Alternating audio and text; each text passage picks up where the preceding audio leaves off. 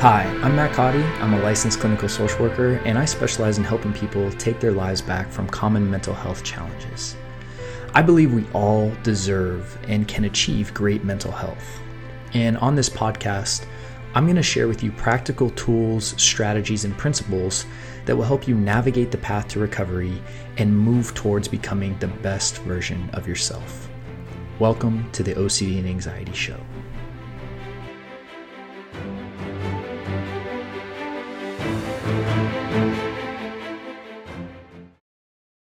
All right. Hey, everyone, and welcome to another episode of the OCD and Anxiety Show. So my name is Matt Cotty, and I am a licensed clinical social worker and the founder of Restored Minds.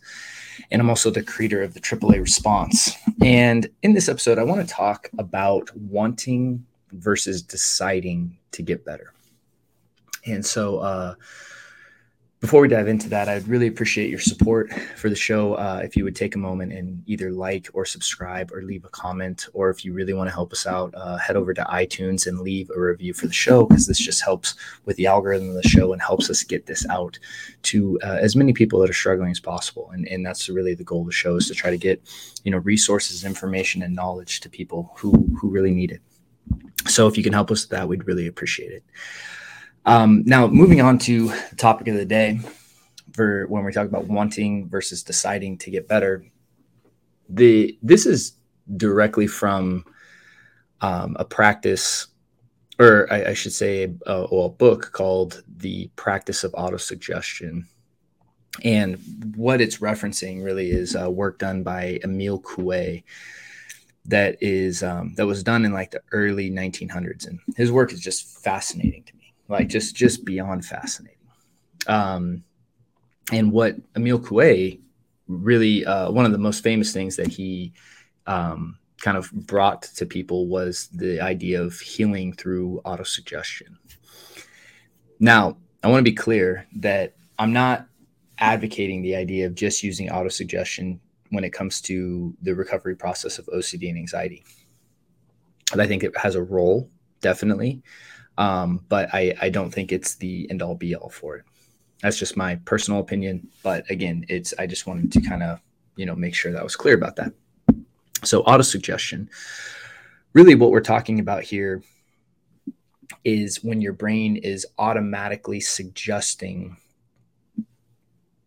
certain kind of scripts to you. Okay.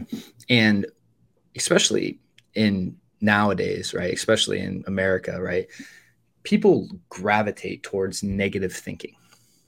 And one of the things about autosuggestion is you're really trying to prime your subconscious to think a different way. And, you can call this changing belief structures, right, in your brain as well.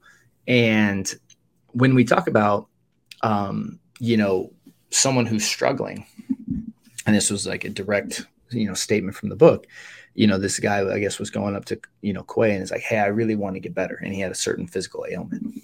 And, Coué was like, hey, that's just what the problem is, right? You want to get better. And when you're saying you want something, right, you're implying that you don't have it. Okay. And then your brain will come up with all the reasons of why that can't happen. And so essentially by wanting something and just stopping there, right, and saying, hey, I want to recover, right? Hey, I really want to overcome OCD and anxiety. I want to do this. That creates this artificial roadblock, right, in many ways. And I'm sure you can relate to this in your life if you've really, tried this, right?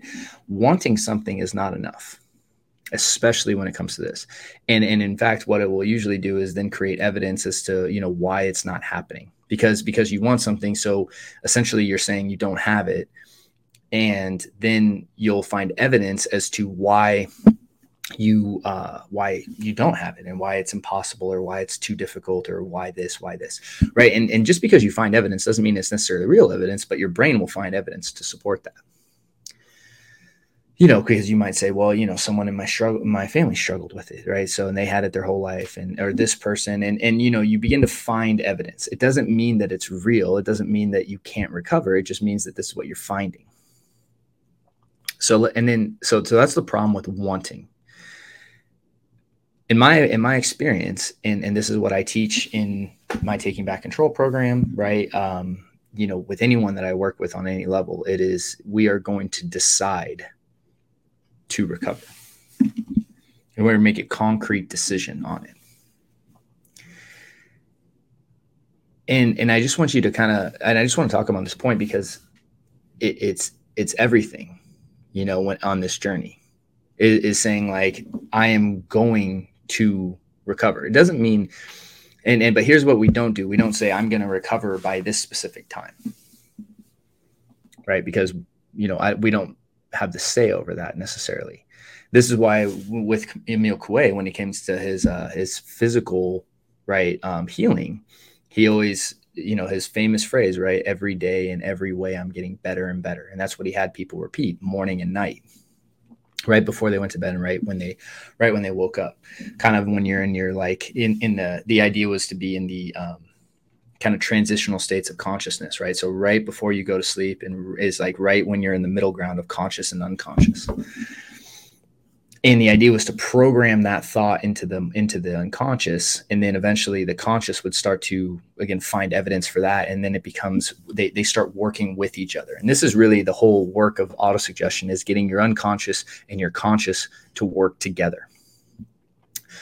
And I mean, it's fascinating work, right? But because again, your unconscious is very smart.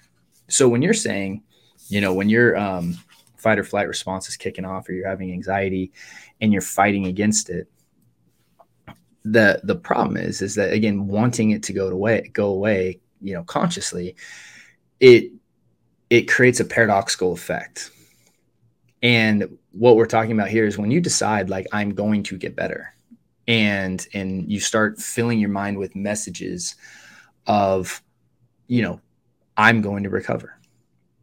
I might not know how at this point. That's okay. That's what, programs like Taking Back Control are for, is to give you the how, right? But you, the only person that can really orchestrate and execute and achieve your recovery is you. That's why, like, one of the main things I preach is, like, you're the hero of the story. Anyone that I work with on any level, it's like, you're the hero of the story, right? I'm the guide, right? That's the role I play if I'm working with someone, is like, you're the hero. You're the one that's going to do the work. You're the one that's going to achieve this. You're the one that's going to be successful. It starts with a decision. It starts with your decision to say, I'm going to do this. Because think about it in another context. Think about, let's say, someone who is, getting married, or, even been married, or they're wrestling with their marriage, something in the context of a relationship, right? Someone that says, I want a good relationship, and then just kind of stops there. Yeah, sure. We all want that. We all want a good relationship. But then there's people that said, I'm deciding that I'm going to have a great marriage. When you make the decision, that's going to propel you into correct action, because the action's going to be obvious. Saying that you want something kind of gives you this scapegoat to, like, hey, yeah, I want this, but I don't know if I really want to put in the work, right? Or I don't know. And you can kind of just live in this limbo area, and saying that you want this and thinking that that's enough. And it's not. I'm just going to be very transparent, right? You have to decide. Recovery is a decision. Recovery is a practice. And you have to say, hey, like, I'm deciding that this is going to be my outcome, and I'm going to work to make it so. You have to visualize the outcome that you want, and again, set the intention of the outcome you want, and then work towards that day to day, every day, right? A lot of people, when they're trying things like exposure response prevention or implementing different tools, the idea is like, well, I did some exposures today. And if you're doing some exposures, but you're also 80% of your time is doing compulsions, it's like, well, okay, which one are you getting better at? Doing compulsions or doing exposures correctly? And these are this topic right here, I think, is so important. That's why when I was reading this book, I just wanted to kind of extract this line because, I think it's everything. And I think this is one of the pinnacle points of, when you talk about, well, hey, who are people that recover from this and versus not, right? Well, one of the big things that I've seen is the people that I see that really get better operate from this decision of like, that is going to be the outcome. I don't know exactly how. That's okay. How will come.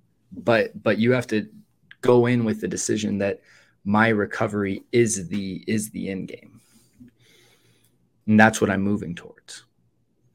And so I just wanted to share on this idea of wanting versus deciding, and really just, asking yourself of like, hey, which category do I fall in? Have I decided on my recovery? And you might be like, well, Matt, I don't have that power to decide that. Yes, you do. Yes, you do. If behaviors are what fuel the loop, right? And if you guys don't know what I'm talking about with the loop, I have a little link down in this workshop that I did. It's a 2-day workshop.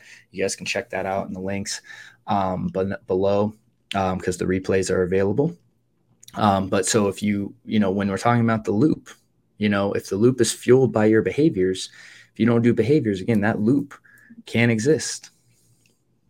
So when we're talking about recovery, and we'll go into defining that even in detail in the later episode, but the question for today and even this week is just, do I want this, or am I deciding that this is going to happen?